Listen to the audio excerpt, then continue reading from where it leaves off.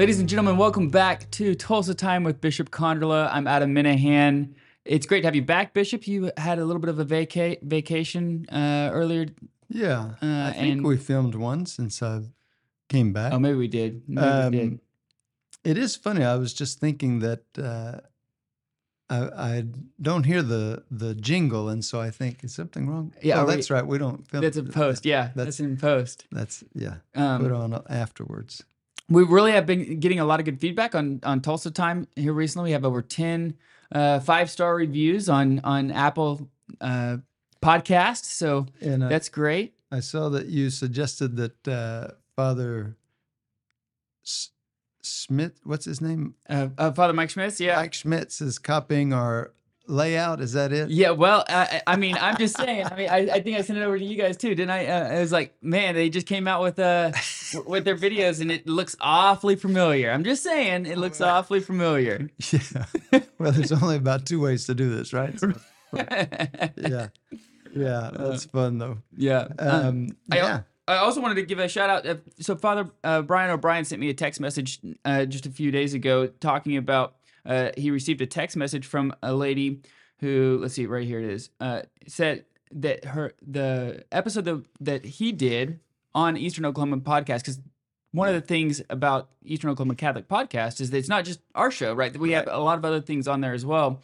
And one of the things we posted was Father O'Brien's Pastors of Pain podcast. Right. And he walked through the Mass with Father Kerry Wakulich and talking about it, and said it really helped her as a Catholic to understand what the Mass is and the importance of it, and as a faithful Catholic. So she really appreciated it. Her name was Pam. So and is that title Eastern Oklahoma Podcasts or Cast? It's called Eastern Oklahoma Catholic Podcasts. Cast. It should be plural, yes. Yeah. Yes. I remember we had this discussion in College Station when I was there, and we were thinking, okay, we're going to want the radio station to also be able to stream online, and so then we would call it Aggie Catholic Media, I think. Right, yeah, you see what media? Yeah, so as a way to denote that. Also, we should give a shout out today to Stephen Ditzel, Deacon Stephen Ditzel, for about 24 more hours. Yes. Approximately that. Stephen is going to be ordained tomorrow evening, and this evening we have the Vespers, the preordination Vespers. So he'll celebrate his first Mass on Pentecost Sunday. That's pretty exciting for him. Yeah. And we appreciate his time and efforts, in seminary formation, and look forward to adding him to the ranks of the clergy in the diocese. He's being assigned to Christ the King, as I recall. Mm-hmm. We have accepted this summer, I think, 4, maybe 5 new seminarians, and so that puts us at about 18, I think, or so. Mm-hmm. Now, here's the hiccup, though, and I was reviewing the homily that I preached for Leo and Gabriel, Fathers Leo and Gabriel, in December 2 years ago. And I mentioned during that homily that, okay, I want everyone to pay attention. These are our last 2 Mexicans. Oh, yeah? We don't have any more Spanish-speaking seminarians, and actually that's not true now. We have Adrian Meneses. But I was just, highlighting for people, look, we want to be promoting vocations, Mm-hmm. and especially among our Latino brothers and sisters out there. Our seminarians, of course, can learn Spanish, but not all of our parishes have a Spanish Mass, so it creates a little bit of a difficulty for them, because if you come out of seminary speaking Spanish as a second language, still trying to learn it, but you don't have a way to practice it, it's hard to maintain it. Sure, yeah. But in general, this year, we don't ordain a transitional deacon. And so I refer to that as an air bubble in our brake line. There you go. And what that means is next year we won't have a priestly ordination. Right. So anytime a diocese doesn't have a priestly ordination, I think it reinforces to the diocese that we want to always be looking and inviting. Mm-hmm. I was always telling people in Austin when I was the vocation director there that every baptized member of the church is is authorized and equipped by virtue of baptism Mhm. to invite anyone. Mhm. If you see someone at your parish who, to your mind, would make a great priest, tell them. Right. Yes. Yes. Tell them. Now, the response you may get is, "Are you crazy?" No, or Right. some version of that. That's fine. For many priests, they will tell you that somebody planted a seed, and when it was planted, they said no. Mhm. That was my own case. And years later, that seed planted began to grow and bear fruit. So don't be afraid. Don't be shy. Mhm. Invite people. Yeah. Yeah. The National Catholic Register just put out a blog recently saying that 70% of ordained priests were altar boys Mm-hmm. growing up. Right. And so so if you see an altar boy up there, at mass, and he's doing great, he's doing a great job, and giving them words of encouragement after mass, being like, "Hey, bud, you did a great job, and we're really proud of you." I would say look for the one who's being mischievous. He's the one who's likely has the vocation. The little angel is probably not the one. God calls the ones who need help. Yeah, that's fair. Right. Well, one of the things that a priest obviously does is hear confessions, right? Yeah. And We do a lot of that. Yeah. Do you get a chance to hear very many confessions as a bishop? A couple of our parishes this past year had initiatives, let's call it, or drives, where they did 24 hours confession. Mhm. They had priests sign up so that they could offer confession for 24 hours straight. Mm-hmm. And I joined in on the one that was being held at St. Thomas More, and I think I came in at the 3 a.m. hour to 5 a.m. Whenever I'm at the cathedral and available, I hear confessions. When I celebrate Mass at the jail, I typically hear confessions. Anyone who asks me, Right. I'll hear their confession. But certainly not nearly to the degree that I did when I was in campus ministry. We had an hour or so of confessions every single day with 2 priests and full lines, plus an additional hour and a half to 2 hours on Wednesday evenings, and then plus the Saturday confessions. Wow. So in places where it's offered, typically there are people who respond. That's true. Yeah. When Father Brian Brooks, who's the pastor of St. Benedict, where I go, he made an effort to increase the amount of hours for confession. And I asked him, it was a couple years ago, I think, when he started. I said, well, is it being received well, or is there people coming? And he goes, yeah, absolutely. He says, basically, as a pastor, if you open it up and you stay consistent with it, you're gonna have people that are gonna come. And I think to tell people, as a pastor, you want to make frequent announcements and things like that, just to, you always have new people in the church. Mm-hmm. We did, I would say that we, the church in the United States and maybe other places where this is done, we did ourselves sort of or let's say it was the law of unintended consequences. When we began this practice of having big Advent and Lenten penance services. So the practice, the custom has formed where almost every parish will have a particular night in Advent or Lent. They'll invite as many priests they think they need, 10, 20 priests sometimes, and then people come for confession, and there's a big penance service and so forth. The unintended consequence that developed out of that was a mindset among the Catholic people that I need to go to confession just twice a year. Right. Or maybe even just once a year. And I guess, coupled with that is perhaps a view of confession as something very distasteful.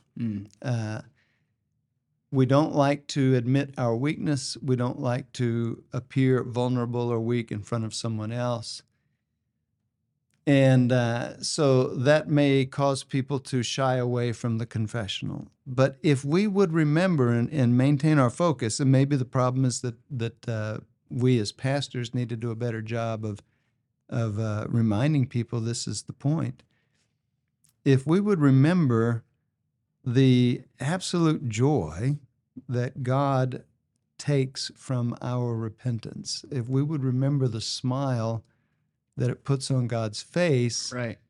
when we, in just ordinary, just plain humility, simple humility, recognize I should not have done that, and go and confess that to God through this sacrament that He has given us.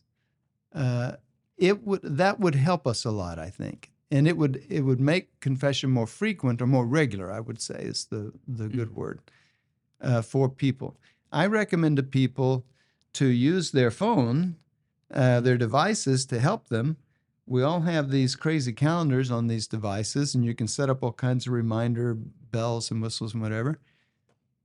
Put a recurring appointment for confession in your phone. That's a great idea. Set it for monthly or every other month or every 6 weeks or whatever.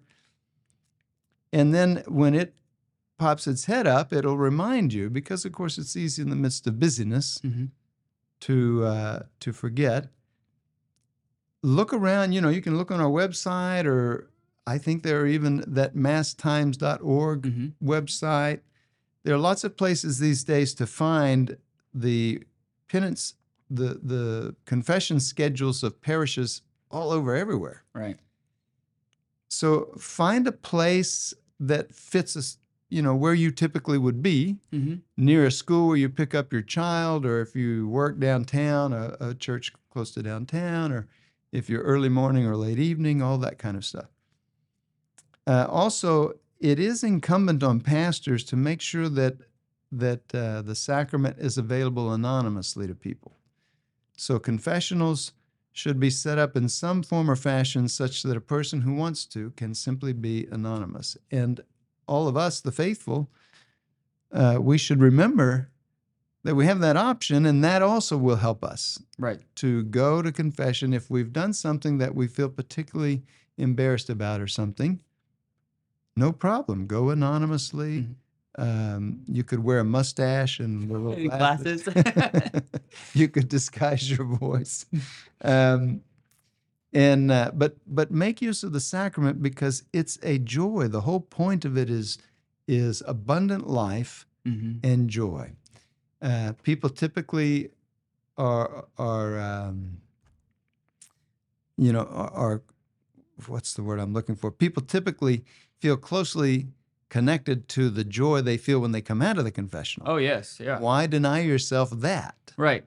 Yeah. I mean, because it's so healing, right? When you reconcile yourself with the Creator, with our Lord, you have this vice that's like gnawing on you, that's gripped you, and that's been let loose, and you're now united with our Lord and made for who you're supposed to be. It's freeing, right? Yeah. And there's a healing aspect to this. And I think there's something in us, maybe it's a form of pride, but, we tend to be high-achieving people, as a country or whatever. And for everyone who struggles with a habitual sin, a sin that they just keep confessing over and over and over, they can reach a point where they just say, what's the use? I just confess it and I keep falling into it. Well, the use is that repentance is real. One does not have to know that this time is the last time I absolutely know that I can conquer it this time. One doesn't have to know that to make a very good confession. One simply has to desire that.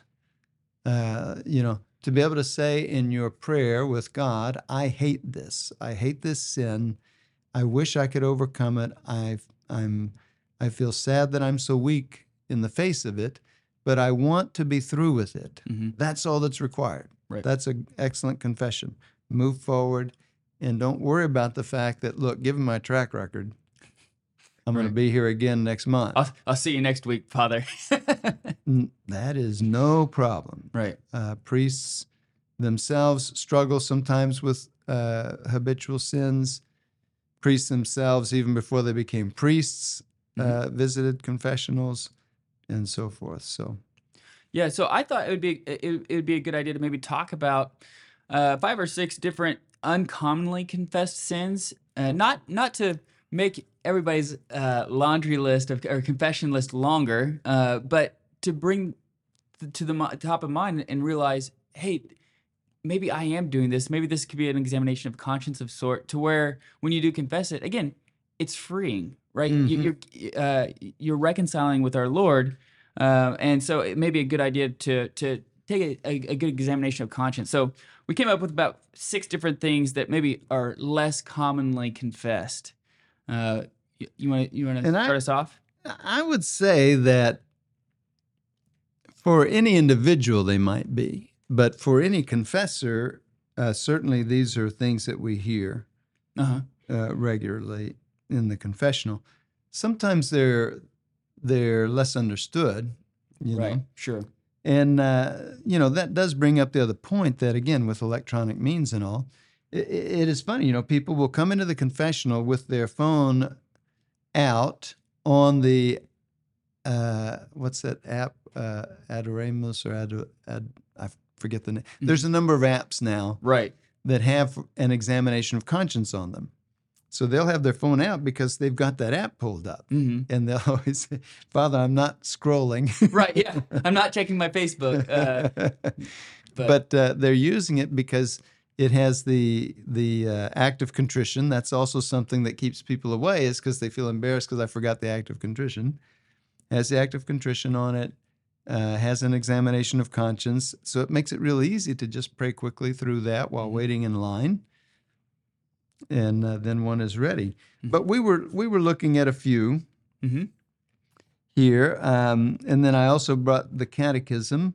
Good. Which, I always love my catechism. I just do. I put the nice Little tabs on there. tabs in there. And I recommend to people, make sure that you have a catechism and that you use it, because this is, along with the Bible, this for Catholics is the way that we continue to grow in our relationship with God and with the church that He has given us, is by being more and more familiar with the teachings of the church. But we can look at some of these things in the catechism. One of the sins that we were thinking about was sloth. And a couple of things about sloth.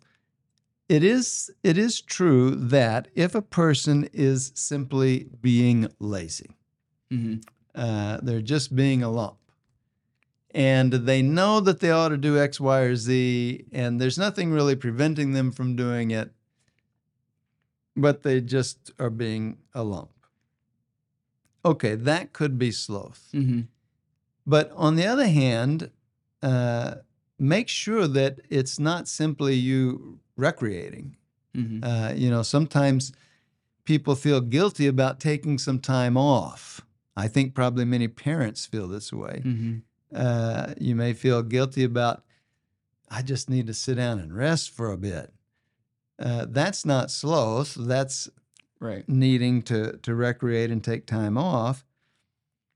Another thing not to confuse it with is what in the tradition is called acedia, or sometimes it's pronounced acedia. And acedia it acts like sloth. It is a distaste for holy things. And so, for example, the way it may cause a person to think of sloth is because I don't want to pray, I don't want to go to Mass, I just feel apathetic about spiritual things. That really is more of an attack of the evil one. And so it's more of a spiritual category than a sin, something that a person is doing on purpose or something, and requires a prayer, a prayerful approach to that, to ask God to protect me and to release me from this burden that I feel about spiritual things, holy things. And that prayer is probably pretty efficacious, right? Because you don't have the feeling of wanting to do it, right? There's no love, feelings that you have, but you're doing it because you have the realization that I need my Lord. Yeah, absolutely. Paragraph 1866 in our catechism has something to say about sloth itself. Let's see here.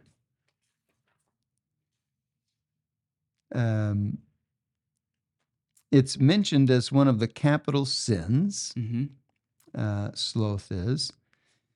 And remember, sin is something that, whether venial or mortal, it's something that I shouldn't be doing, or it could be a sin of omission, something I should be doing, and I'm failing to do it. And so there has to be freedom, there has to be sufficient knowledge about what the sin is, and so forth. So we also have in the Catechism, my own writing here. These are not my glasses. These are my real glasses are in the shop getting repaired. And so these are my old prescription. Oh, they're a little less strength. They're probably ruining my eyes because I'm using my old subscription. But yeah. While you're finding that, let me ask you a question. Like, do you think that busy people, like, so I think you hit on something very important, right? When you're talking about sloth and acedia, that it's not necessarily just something like just being lazy as far as like just sitting on the couch and being a couch potato or whatever, right? Can busy people fall into the sin of acedia or chadia? Well, I think overwork can cause a kind of depression in a person that looks like sloth. And of course, sometimes people do suffer from depression. And a person who is struggling with depression is not going to want to do anything either. That's not sloth. That may be depression that they're struggling with. But yeah, sloth, the Catechism says it goes so far as to refuse the joy that comes from God and to be repelled by divine goodness. It sounds almost impossible, but it can happen, and that's where discipline can help us to do it. For instance, to go to Mass even though I don't feel like going, to go because I know I ought to go. That's a good enough reason. Industry is one way to work against sloth, is to find small good things to do. You don't have to take on the world. You know, that's something I'm prone to do, is to think up some huge big plan, but then I don't feel like doing the whole huge big plan today. Right. Okay, just get up and do the laundry. You know, just do something. Right. Another one we were talking about was gossip. In the Catechism, gossip is listed in the section on the 8th commandment, paragraph 2475. And gossip is one that I hear pretty often in the confessional, and one that we should pay attention to, because we live in a society and a culture right now, and our media culture, I think, kind of fosters an insensitivity in us to gossip, to speaking poorly of others. Justice demands that we not speak ill of other people. We may have to speak ill of someone if we're addressing some circumstance with them or something. But to just be talking to other people about someone else, even if what they've done is wrong, right, that can fall into gossip. That can become an occasion where we're simply gossiping about someone. In that moment, it would be good to remember the mercy that God shows to us. God does not gossip about us. Right. Do you think that sometimes that this could be packaged as, oh, I just need a vent, or I just need to like go to my buddies and say like, I'm not talking bad about them, but you wouldn't believe what they did, you know? And then like, it's almost like you try to say something like, no offense, but, and then like you say something offensive. Yes. Do you think and, that could be? And it is true. In other words, a person may well need to, quote, vent, but find a safe person, one person, and find a way to do it that doesn't focus so much on them, but focuses more on how I'm reacting to something. That's a good point. Joe said this the other day. I was experiencing XYZ that day, and the way I took it, it caused me to think X, and then I'm focusing on how I'm being affected by it more than what a dirty, rotten scoundrel Joe is, you know? Right. Yeah, because that's not going to help us, either of us. Right. One of these that's on here that's confessed a lot by people is cursing.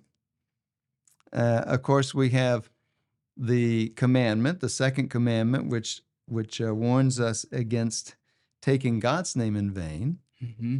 That's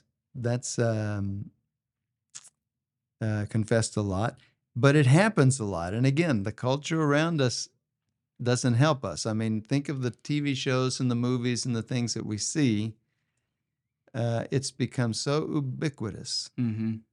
that it's literally hard to get away from. The use of the Lord's name in vain is one form of cursing.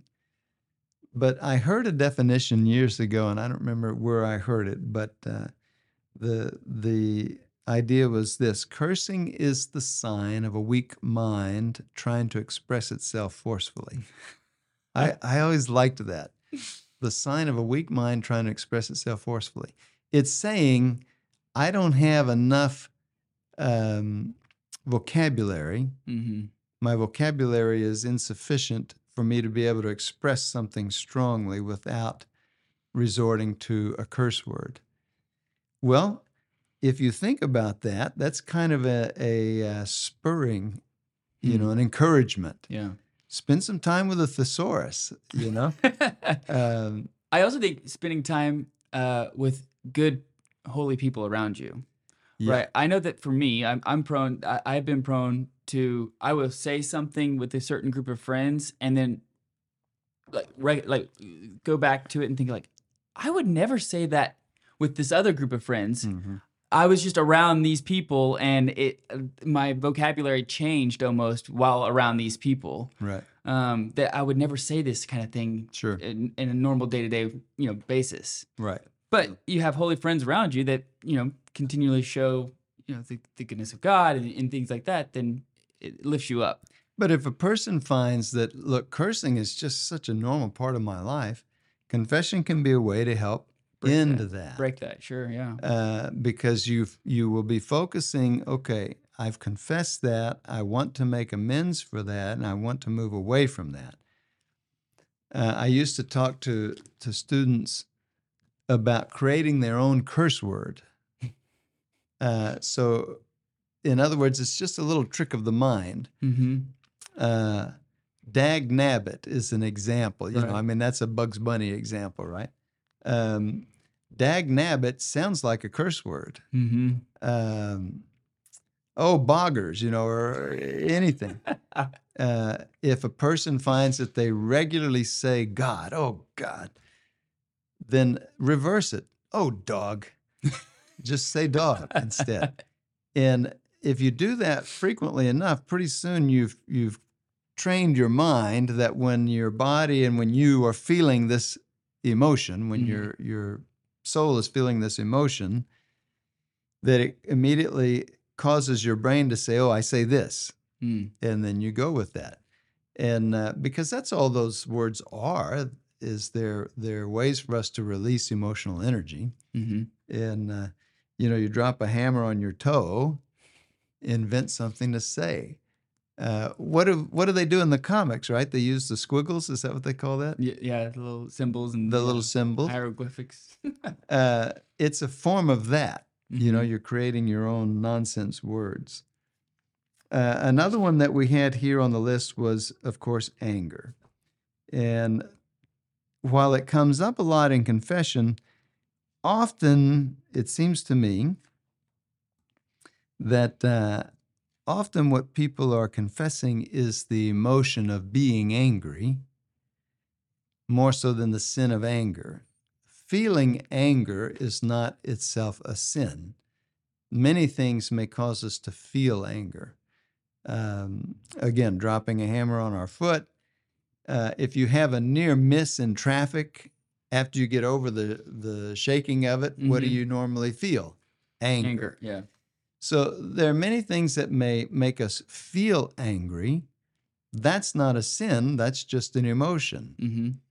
Often we were taught in ways when we were young that caused us to think, if I feel anger towards someone, then I'm sinning. No, you just feel angry. Maybe something happened between you that caused you to feel angry. Sometimes what happened is justified. You should feel angry Right. at what they're doing. The sin of anger is when I nurse it. It's a choice to take this anger that I feel and to build it and to live with it and to nurse it along. Holding a grudge is sort of an allied sin. I sometimes recommend it to people to imagine the thing you're holding a grudge over as a brick. Now, in your mind, pick that brick up and you have to carry it with you everywhere. Mm-hmm. If you actually picked up a brick, you wouldn't do it very long, right? Right. First of all, Be you heavy. would feel silly. Right. Second of all, it's rough on the hands and it's cumbersome and it's in the way. And quickly you would say, I need to put this brick down. If we did that with our anger or our angry, the sin of anger where I'm holding a grudge against someone, then it would cause us to let that go. Mm-hmm. Look, they did that. I'm going to forgive them for that.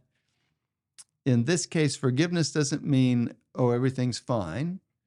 Forgiveness just means I've got more important things to do than to carry this brick around. Right. So I'm going to decide on my side of the equation to put it down, to let go of living with that and dwelling in that. There might later be a reconciliation. That requires both of us. Mm-hmm. And therefore, we can't control that. Because if they don't want to reconcile with us, well, we're not going to have a reconciliation. But even if we don't reconcile, I can put the anger down from my side and stop ruminating on it, right? And so that's a good thing to confess if we find that we're carrying a grudge and we need to put it down. God will help us to put it down. Do you see that when you get to the point where you're carrying that grudge, when you're carrying that brick around, that it's the gateway to other sins? Sure. Yes. All sins are gateways to other sins. Sure. Right. Yeah. Any sin that moves us away from God, to the degree that it moves us away from God, moves us more into the camp of the enemy. Mm-hmm. Yeah. Then we had envy and lust. We in a way thought of them together, but they don't necessarily go together, but they are very common. Envy is an interesting sin. It's a sadness at another's good. That's Right. what envy actually is. We don't typically think of it that way, but if I hear that someone else has got something good going on and I want that, then I might feel envy if I'm feeling sad that they have it. The Catechism in 2553, it says, envy is sadness at the sight of another's goods and the immoderate desire to have them for oneself. Immoderate desire, that's the point there. It's not to say, okay, my friend got a brand new car. Wow, I wish I had a brand new car. That's not envy. That's just, wow, I wish I had a brand new car. Envy is feeling sad that they have one. And envy is feeling now down about my day because I don't have one. Mm-hmm. Now I'm moving into envy, and that's something that I can choose to not move into because it is a sin.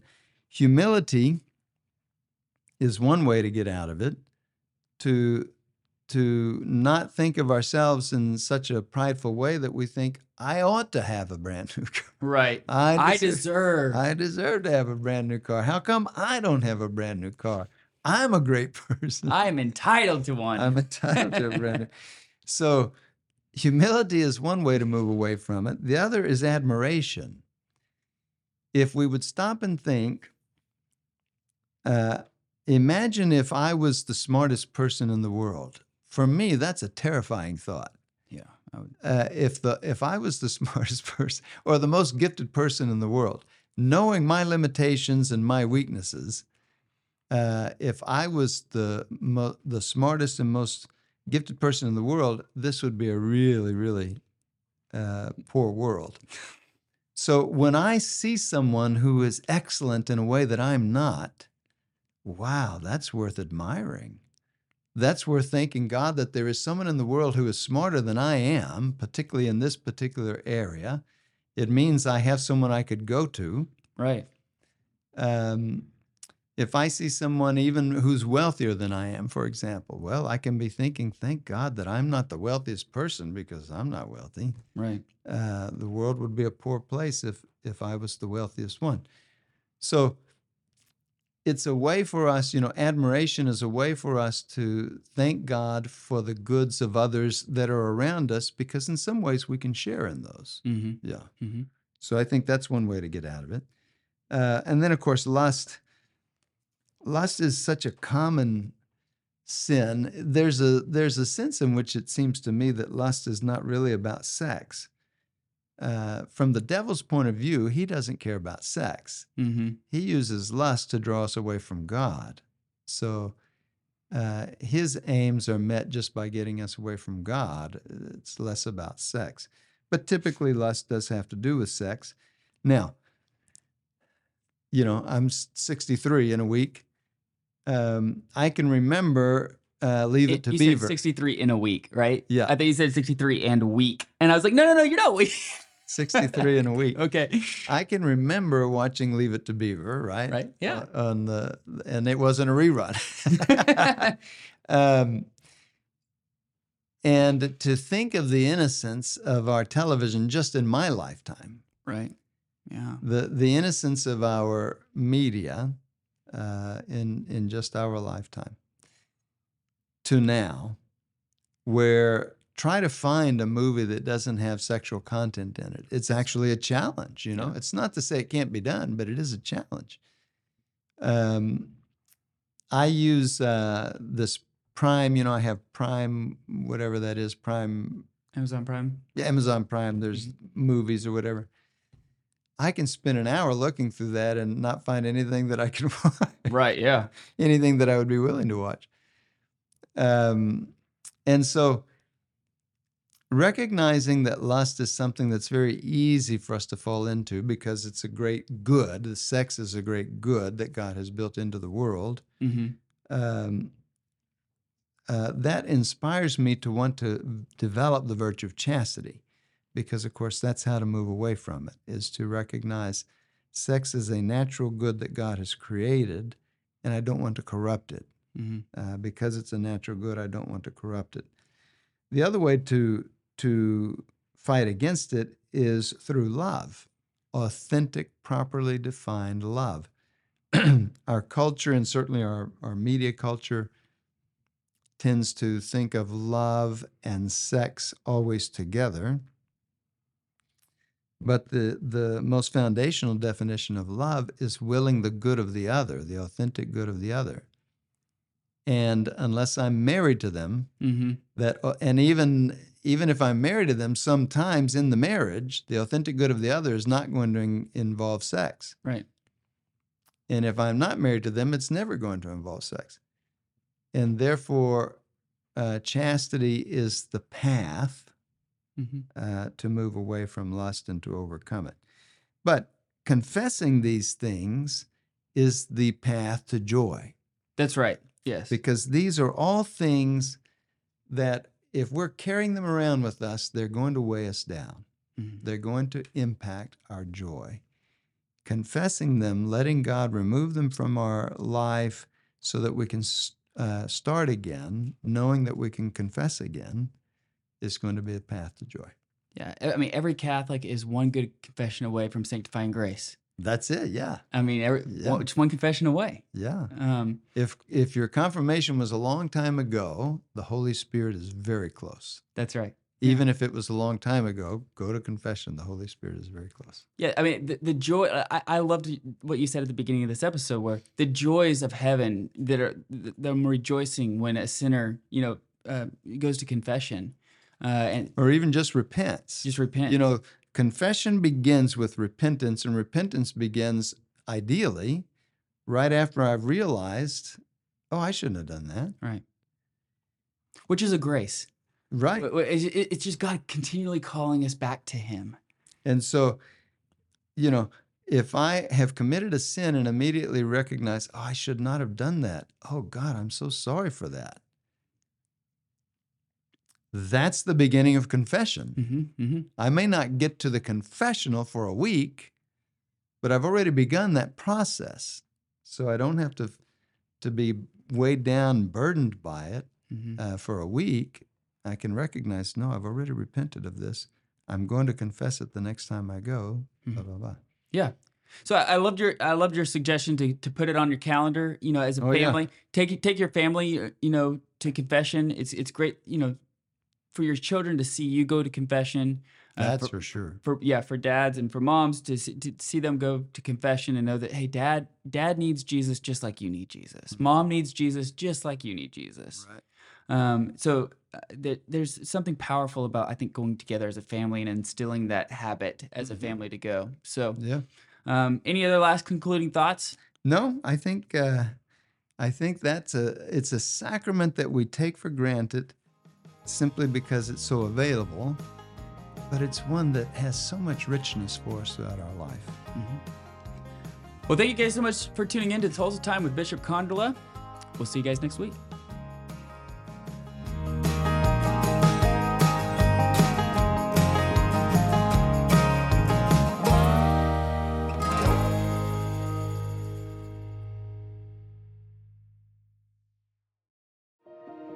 The Eastern Oklahoma Catholic Podcast is brought to you by the Office of Communications at the Diocese of Tulsa and Eastern Oklahoma.